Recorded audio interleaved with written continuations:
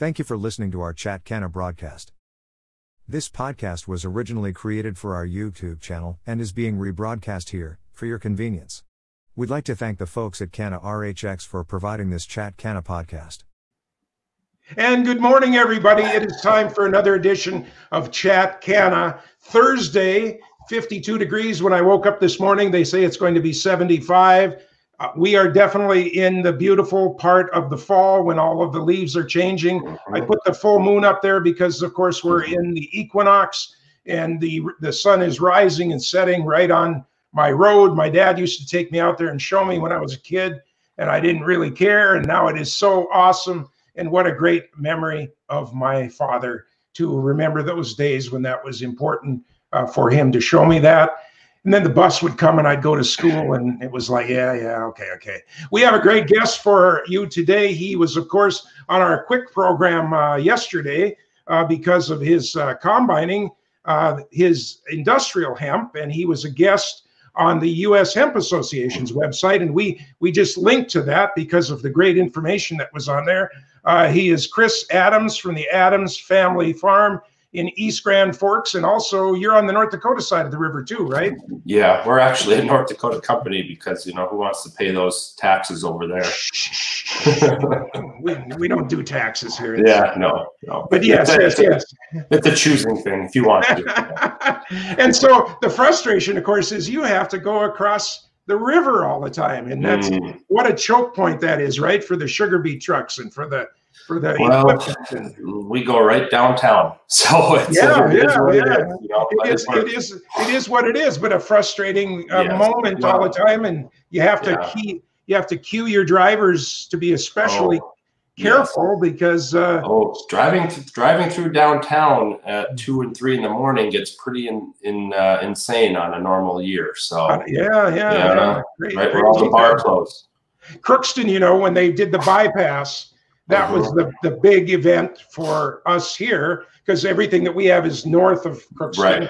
And we always had to go into town, make that 90-degree corner and then another 90-degree corner, you know, and when they wiped that out, it was just it saved money and it saved time, and the drivers were way happier because they didn't have to do that kind of stuff. Well, if you could see us on a map where our home farm is and our Minnesota farm, we're 1.25 miles away from each other, but a 20-minute drive because there's no bridge right here. So you got to do what they do in Germany. You know, they have a big cable.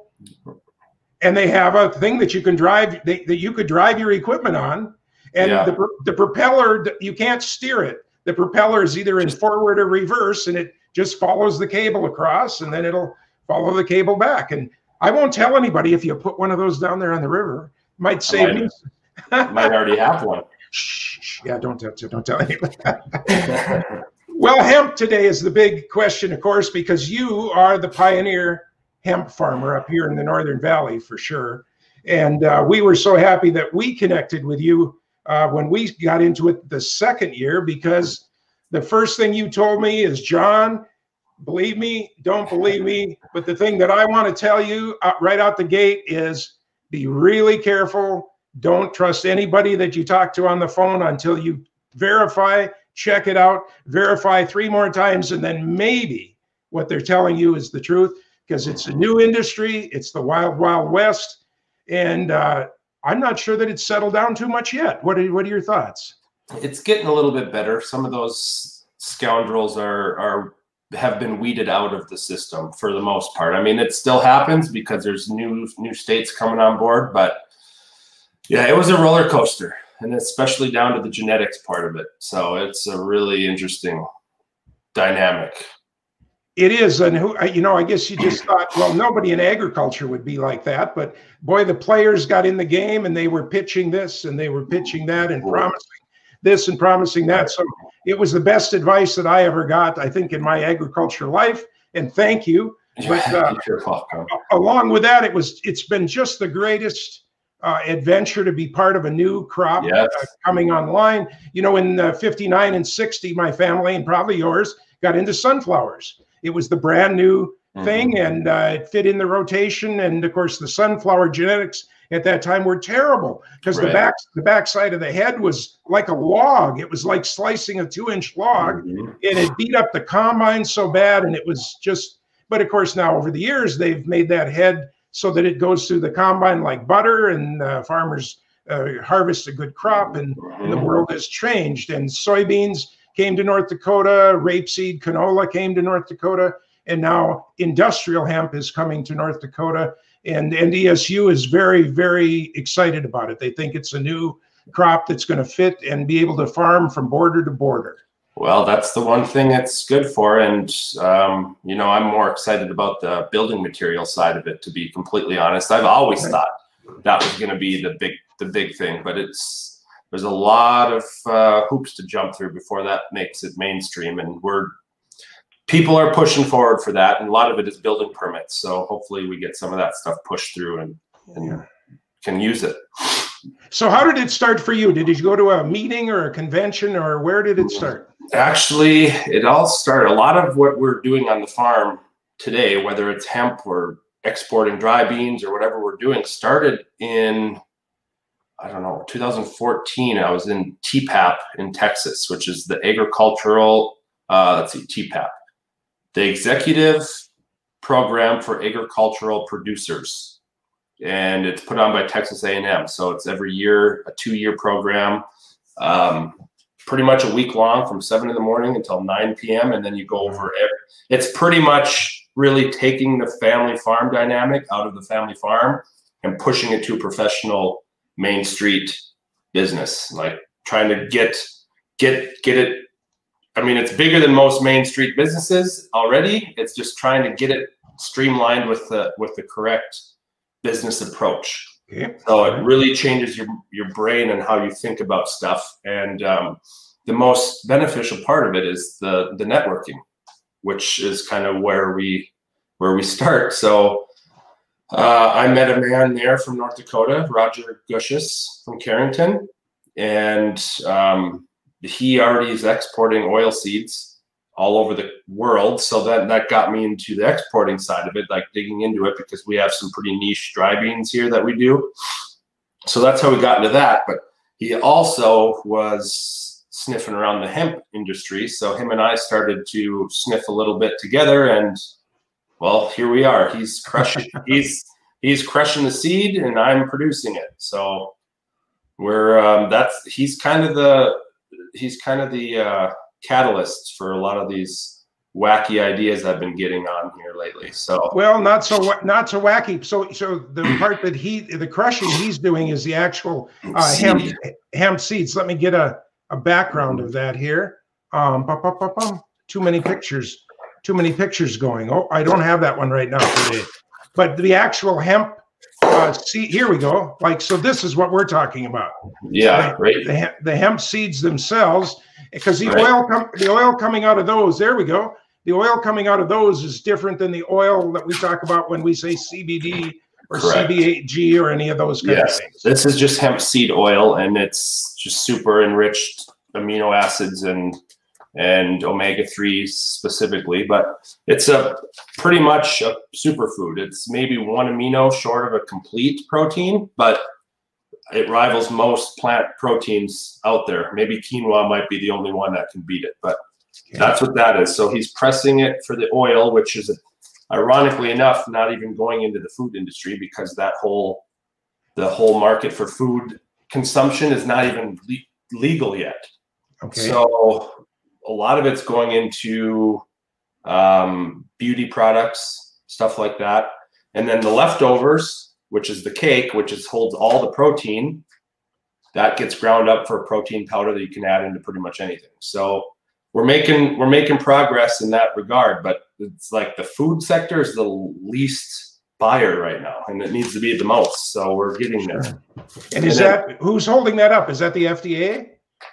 Pretty much. And pretty much. Like we can feed it to ourselves. I mean, it isn't illegal to eat hemp seed. It's just we can't use it as a supplement for animals or anything until and we're doing that now. Like there's a lot of people pushing for that. So it's coming. It just needs a lot of testing. So okay. And then these are the hemp parts, which is hard to see there. So essentially it's the seed dehulled. So you take the crunchy hard layer out, and then you just have the nut left.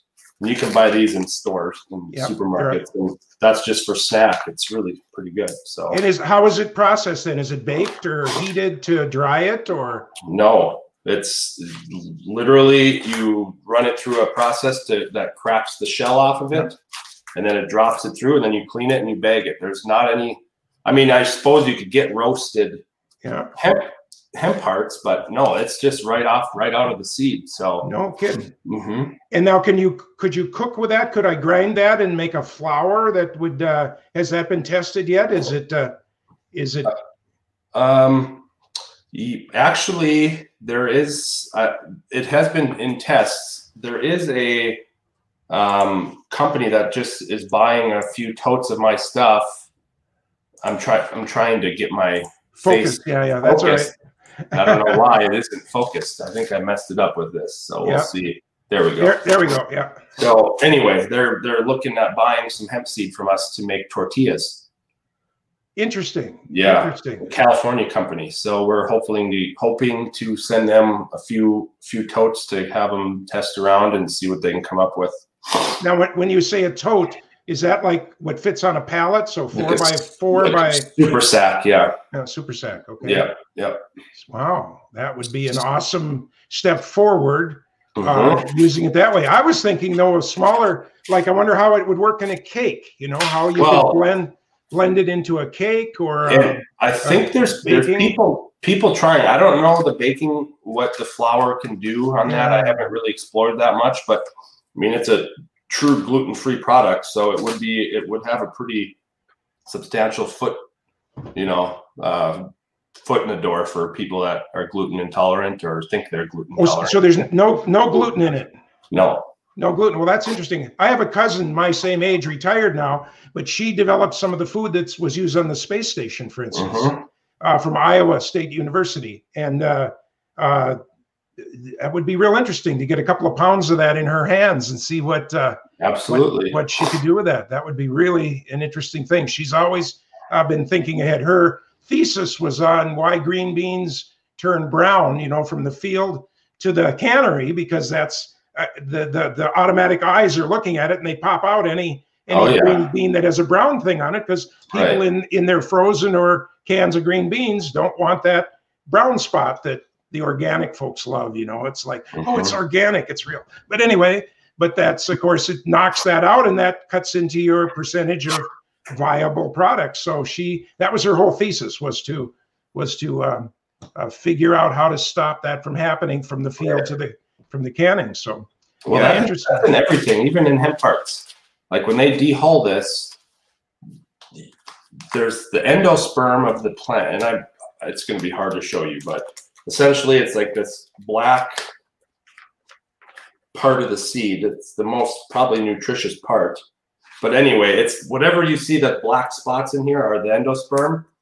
And you sell that to China, buys a lot of this, and they want it white. So they take the endosperm out. Okay.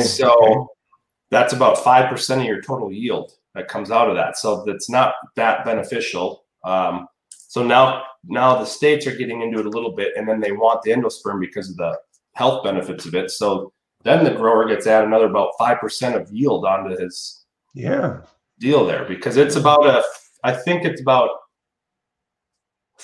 50-50 split, maybe, the hulls and the heart. So you definitely lose some of your poundage when you're going into hemp hearts, but when you're selling them for $10 a little bag. Sure. I'm trying to get into tap that market for a long time, but Kroger's has that locked down pretty much. No kidding. That's So then what are the hulls? Are they worth anything at the end? Well, there'd be quite a bit of protein in there. So animal feed for sure. The outside hull. Yeah. No kidding. Yeah, I've sold quite a bit of clean out. So when I'm cleaning my hemp seed, there's hulls and some other trash in there. I've sold a few truckloads to a couple livestock places nearby that they're just testing, and they love it. So I don't know. Hopefully we get the ball rolling, because there's a lot of outs for this stuff. You know, you could have one guy that was just on the phone trying to do the negotiating and talking to people, and I mean, you got a farm too. So you know, we were talking to a guy out in the West Coast, and he says, "Yeah, I work about 23 hours a day. I get an hour of sleep." And I'm going, you know, I'm an old guy. I can't do that anymore. I gotta have my hours of sleep. I'm a young guy, and I can't do that. Yeah. I fall asleep in my pickup on the side of the road if I have to, I guess. Well, that's my dad was a napper. He could do that. I can't do that. I can't do that. I got to go and find a bed. So, well, this is just awesome. All the different things that from industrial hemp. Now, the industrial hemp, of course, as we've shown our listeners, that's the single stalk that grows quite high, and you showed that so well on your combining video yesterday. How many pounds of seeds would you like to get out of your field per acre? What would be a target? Well, I think an average, probably, if somebody were to tell you an average, it'd be about 700 or 800 pounds an acre. But you know, in the valley here, probably is a little different. And then we have right on our parallel, like we are in prime zone for cannabis because of our long days in the summertime. Okay. So that field that I was harvesting on that video, that was averaging throughout the whole field about 1,500 pounds an acre. Like double. Yeah. Could be double. Okay. And over the last 4 years of production, I've had a couple that were 2,000 pounds and 1,200 pounds. So like, I'm thinking our average is probably, I would say 1,200. It would be a good average that I would compare to 75 bushel wheat here. Sure. Something like that. Sure. And now, where does it fit in the rotation? What's going to follow that next year? that's kind of the problem right now, because it's a carrier of all the same root diseases as sugar beets, edible beans, and this. So right now we don't really have it fitting in any rotation. We're just kind of squeezing it in. And the way that I'm planting these, I'm trying to keep them close to the river. That's what I've been doing. So it's not necessarily soil health or rotation that's kind of pushing where I put these. It's more protection against pollinating other CBD crops or something like that. But I would anticipate it coming after edible beans, before wheat, and before wheat. And then after the wheat would be sugar beets, and then we start over again. But you definitely want to put a like wheat or a grass after it. If you had a perfect world, you would flush the soil out with a grass or corn or something like that. Yeah. And we don't grow corn. So we have one rotational crop, which is wheat, that now we have to try to figure out how to get 2 years out of. And that's never fun because, well, you're losing your ass on wheat anyway. So, you know, but if you pull it back and look at an overall 4 or 5 year bubble, it's more beneficial. It's just 2 out of those years wheat is in there, and unless you get 100 bushel crop, which we haven't seen for 3 years now, you're not making anything off of it. So that's the trouble. But you got to have it in the rotation to make sure that all the nematodes and everything else in the soil kill off, so that you can put this new plant back into the root system. Correct. So, and we've doubled it up. We've planted it 2 years in a row on a couple fields, and actually it looked really nice, and it did really well. It's just on a soil health level, that's just not the smartest things to do all the time. And we've done it a few times with edibles too. I mean, when wheat is at $4 and you're losing $200 an acre on wheat, you try to not do as much of that and try to do a little more profitable stuff. But it's a carousel. It just kind of depends on the season and the time. And most of the time we're trying to protect our soil the best we can. So we'll rotate it around. What do you have to throw at it for fertilizers? A lot of nitrogen. That's all we put down in our area. Probably about 220 units of actual nitrogen at the front end, and that tends to carry it all the way through. Okay. And that's the same with anhydrous or no, we use urea. Urea, okay.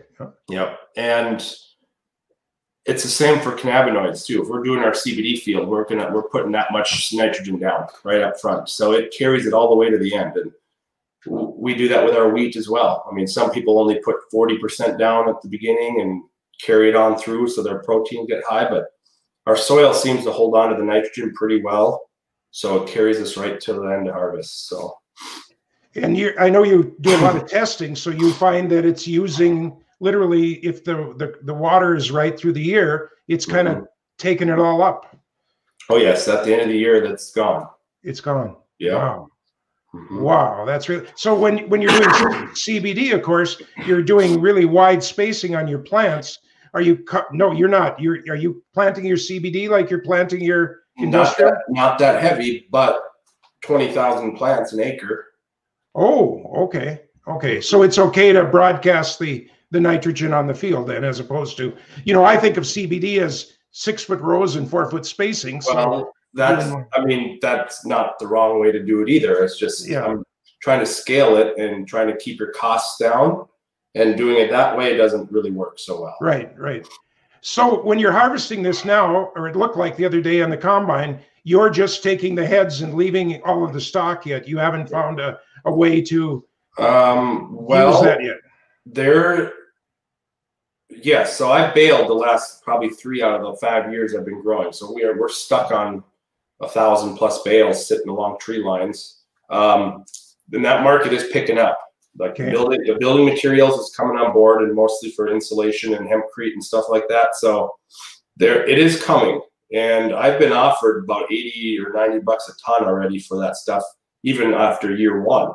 But by the time I deliver it 300 miles, like you maybe make $5,000 off of it or something, and it's not worth it yet. So now what we do, a majority of our acres will just be, unless we have an Indian summer, which I don't know if we will, it'll sit just like it is until springtime, and we'll heavy harrow it with a big summer's heavy harrow, and it will peel everything off down to the dirt. And we'll windrow big windrows, and we'll just light a match to it, which is kind of cringeworthy, but there's just nothing else you can do with it. I mean, you can't chisel plow it when it's tall. I mean, you have to get it all off the field first. And we have been fighting this allergies and cold stuff for a couple of days, so apologize for that. But that's all right. We've so there's a double-decker header you can get. So you're cutting the tops off at the same time you're swathing it down and windrowing it. And that's probably the ideal situation, because coming in to swath it after you combine it and drop that stringy stuff off the back is pretty troublesome. So what if you went in with like a sugar beet rotabeater and just tore the heck out of it? No, that's just wrap central. Okay, so it's too wet oat straw. Yeah. So with hemp, for hemp seed or fiber, the reason why you're combining it green isn't anything to do with the grain being ready or not. It's the pectin, the protein that's holding the fibers onto the herd, is still mature. It's still there. So as the hemp plant dies or gets mature enough, that pectin just breaks down. And now the fibers are just stringy off of the herd. So when it gets to that point, then the wrapping starts. So the best scenario would be to combine it at the time you want it and have that stuff cut down immediately following that, like right behind it, because the plants are still kind of green. Yep. You cut the tops off, you wait 3 days, and it's connecting to the internet. Take a look at the help section. No, it's my Alexa. Oh, okay. Ignore it. Yeah, no, that's okay. Tell her to be quiet. Yeah. Oh, Alexa, quiet.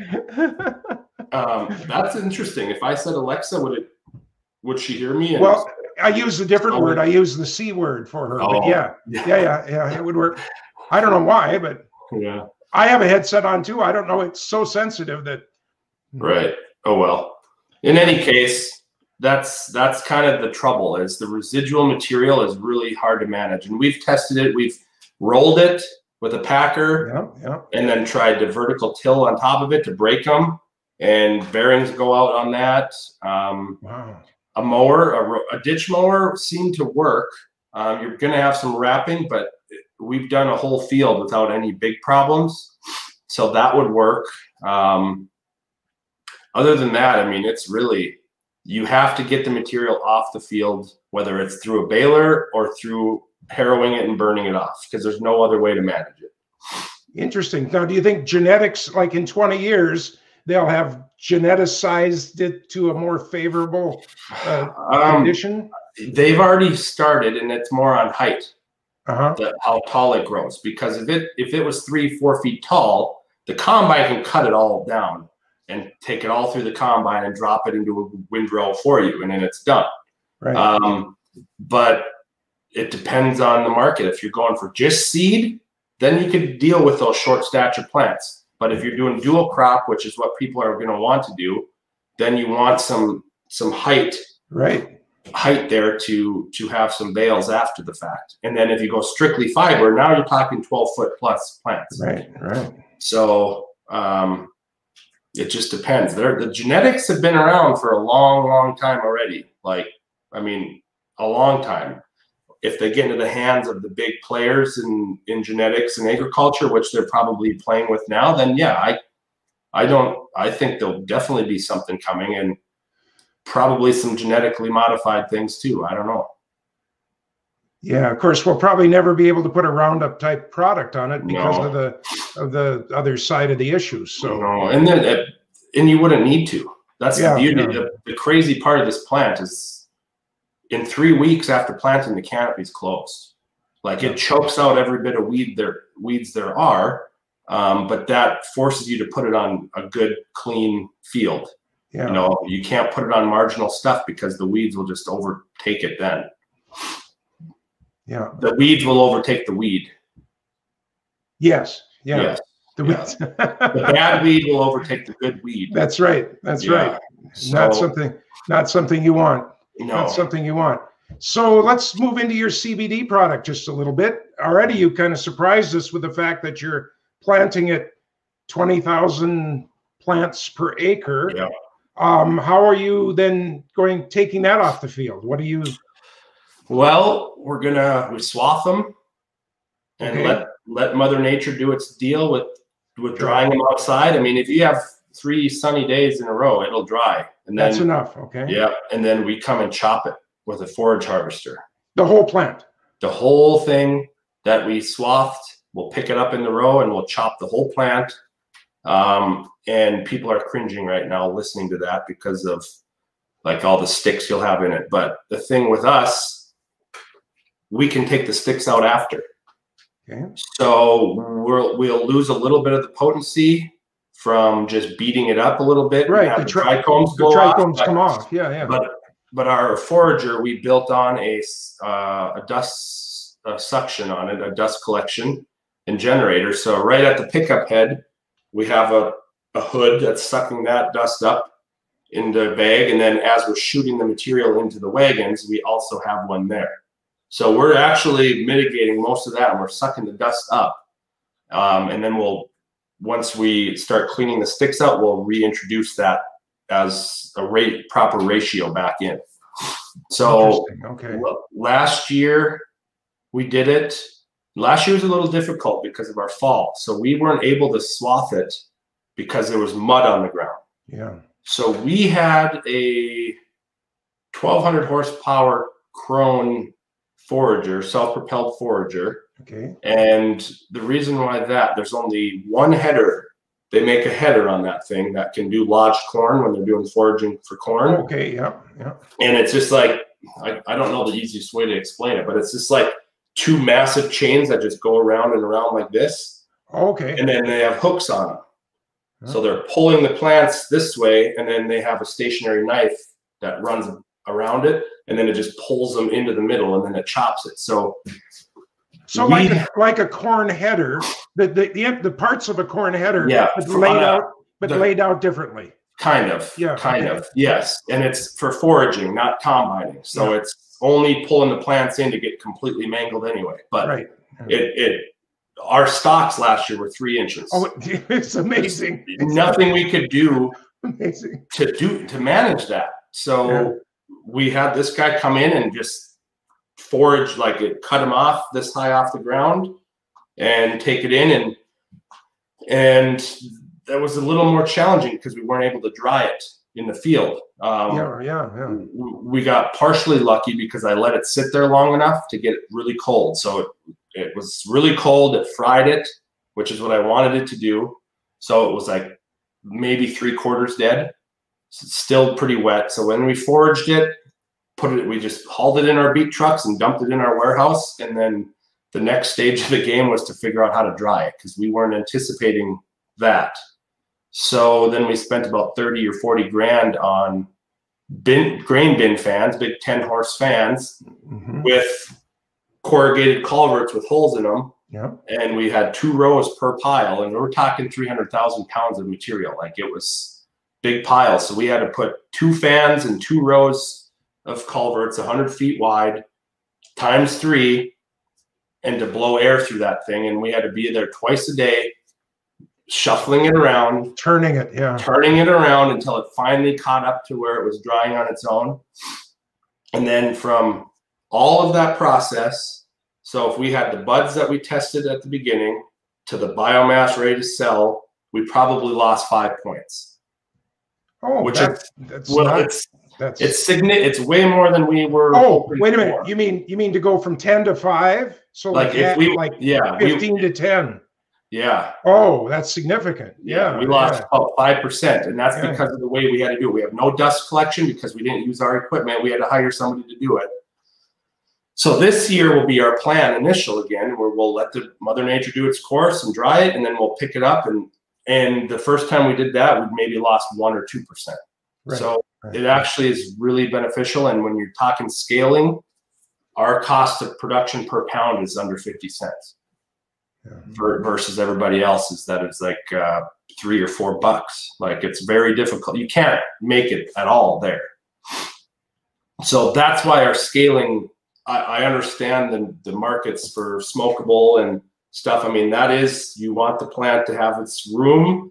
You want it to get full sunlight around there. You want it, I get that part of it, but I went into it knowing I wasn't going to do any hand harvesting. So I was going in and I'm scaling it up, and it's seeing what our cost of production could get down to. So, wow, just a completely kind of a different end of the spectrum than many of our guests. Our guests, like our research that we do, every plant is named and numbered. Exactly, named and numbered, and you have to sing. You have to play at Beethoven, because if you don't, they're gonna know. Well, we were more into 80s rock and roll for ours, but yes, I get that. They're here to party. Yeah, but like you say, they know, and they do know. That's interesting that you mentioned that. They have radio. I mean, I've read an article even on like this sound, like it does something. Well, that goes back to, you're not old enough, but you see, in the 50s, 60s, early 70s. The #1 radio station in Minnesota was WCCO in Minneapolis. And for 200 miles around Minneapolis, they were the #1 station, like by 400. If you owned a radio station in Hastings, Minnesota, you were just blowing watts into the air, because everybody morning listened to CCO. Every cow within 200 miles woke up and listened to WCCO. And no, it's absolutely true that those cows, for 200 miles were CCO cows, because that was just how it was. And it changed.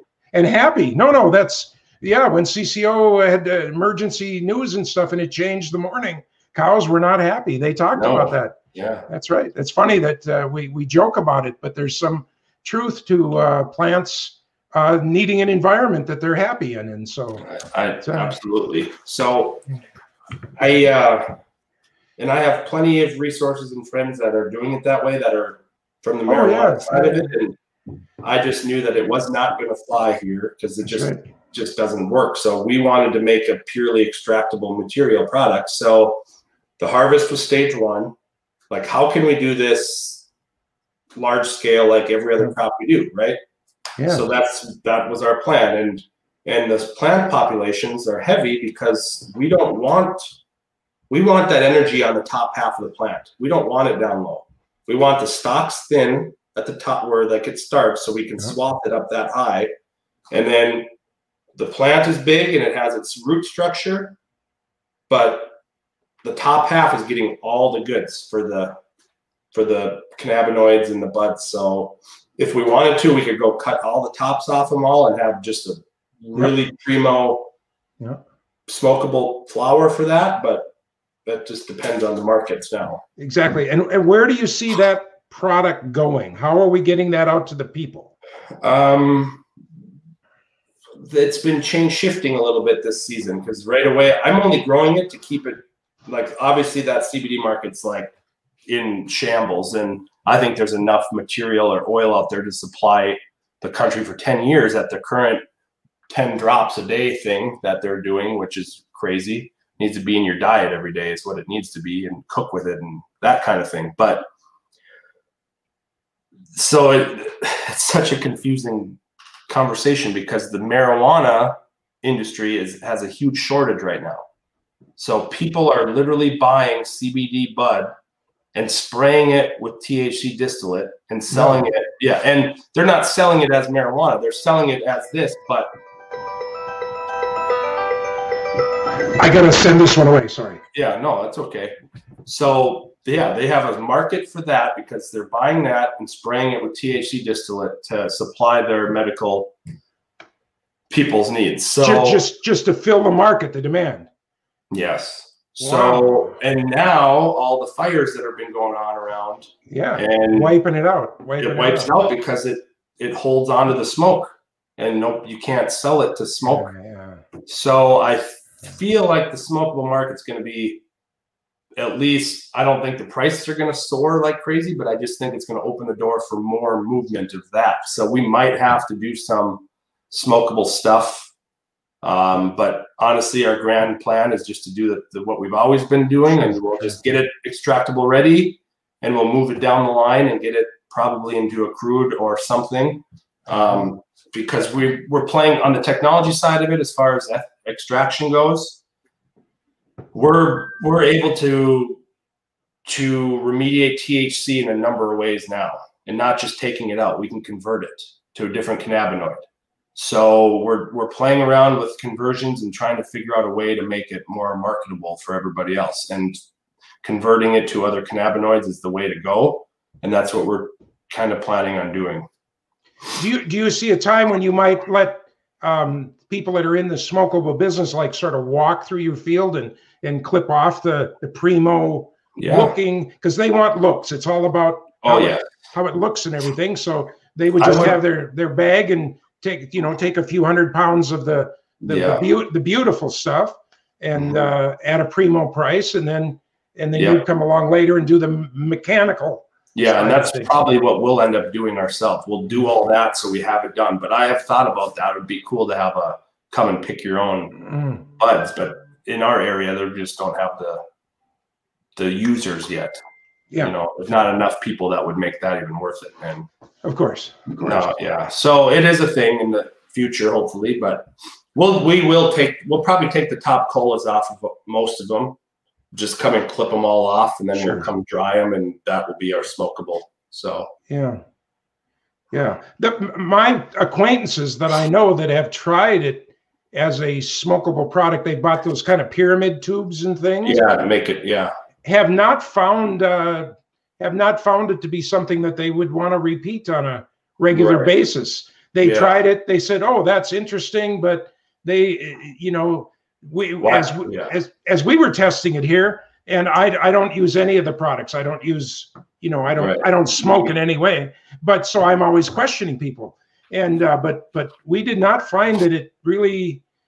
We didn't see that there was any kind of market to kind of be in that business, even on a little tiny scale here at this time. So no, and I know on some of these herb sales, the CBD stores or the Complete Nutrition or something, I mean, they're selling tons of bud material, and I think it's probably more catering to the habitual marijuana smokers that maybe don't want to do that anymore, but they enjoy because I maybe not. I don't know. I know like to get the medicine to you, if you want to call it that way. I mean, smoking is one quick way to do it. Not that it's a healthy way to do it, but it's a quick way to do it. And if people find CBD to be helpful for them, I guess that's one way to do it. And again, I don't know. I'm not a smoker either, so I don't really know. Well, we got into it because of the medicinal side of it. We believe that there's yet undiscovered benefits in the chemistry of the cannabinoid. And that's why we're in it. That's the exciting part. We could go on for an hour telling you the details of that, but that's our belief is that, you know, the yet undiscovered things that are going to be coming now that it's become legal, and that the scientists can start really researching it rather than, we'll try this. And then you get this one-off story that's really good, but you can't repeat it in a laboratory. So that's where my interest was peaked too, because I have a biology background. I have a biology pre-med degree and a minor in chemistry. So it all does a full circle. And I know that an endocannabinoid system and a plant with cannabinoids, there's something there that you cannot, it doesn't matter the science beyond that. It's just, there's something there, and we need to figure that part out. Yep. And I believe that there's going to be good things coming. I hope I live long enough to see it, because different than you're at the starting or the grassroots of your career. I'm sort of at the end of it, and I'm just excited to be part of it and see where it goes. Hey, this has been a wonderful show. We hope you'll come on again and just tell us a little bit more about you know, what's happening over there at the Adams family farm. What a neat thing. And tell us a little bit about your farm. Is it your father that started, your grandfather? Where are you in the? I'm the fourth generation. So my great-grandpa. Yeah. Great-grandpa Ralph, and then Grandpa Daryl, and then Steve, which is my dad, and then me. And and anything? Yes, I have two little girls and a little boy, so we'll see. I have a feeling the little girls are definitely the CEO material, so they're probably going to be the ones that run it, but we'll see what happens. Yeah, that's in our goal. We're keeping it around for a long time. So wonderful. We hope to. Well, and in our family too. I mean, I'm the fourth one. My great grandfather, you know, came from Germany, and I'm not actively involved in farming, but on the different lines, you know, we run quite a bit of sugar beets and soybeans and grain, and then I'm now in the hemp business. So it's a lot of fun, and I know that there are my cousin's sons and now maybe grandsons are starting up. So it's exciting times. Folks, don't think that agriculture is not an exciting place to be. As you've heard here, Chris has got biology and chemistry degrees, and here he is farming. And what would you say the amount of time, tractor time versus working on the farm time? What's your percentage? 99% office time, 1% tractor time now. My state. Yeah. I wish I could sit in there longer now. See, he's looking. And I know what you're trying to say. But it's not, you know, when I grew up, a farmer was 95% in the tractor, and you had to kind of figure everything else about it while you were trying to hold the line because there was no automation. But it's not that way anymore. So you young people, there are careers in agriculture that are unbelievable, and don't pass that by when you are thinking about what kind of a life do I want, because you can have a fruitful, rewarding, family-oriented life, and where you're not locked into a 9 to 6 in the afternoon job every day. Every day is different, and you are out enjoying God's country and seeing what's going on. That's my pitch. That's my pitch for the end of the show. You definitely don't need to have a family farm to be in farming. That's right. There's just tons of ways that you can be in touch with agriculture. So attorney, accountant, CFO, all this stuff is coming on board for multiple separate organizations. I mean, yes. That's just that stuff. There's a lot of other stuff too. It's so many layers deep, and so please think about that. And if we could get these guidance counselors to think of that as a first stop for all of the young people around here, rather than sending them, you know, way past Minneapolis and off to other places. This is the place. And the Red River Valley is probably the agriculture, one of 2 or 3 places in the world. And I'll stop my soapbox here right now, but you can see that I'm an enthusiast. So yes, absolutely correct too. Chris, you get the final word. Any products that people can buy direct from you, or is there, how do they get your stuff? I mean, theoretically, yeah, they could buy hemp seed all they want. We aren't dehulling it yet, but we will get there. And I'll have about 250 gallons of CBD distillate coming in here in the next couple of weeks. So if people really want to try stuff, I can sell it to them. So wonderful. Your email has been going across the bottom here for most of the show. Hope they get a hold of you. We hope to see you again real soon. Be safe when you're out there and doing this farming stuff, and we will look to have you on the show again real soon, folks. All right.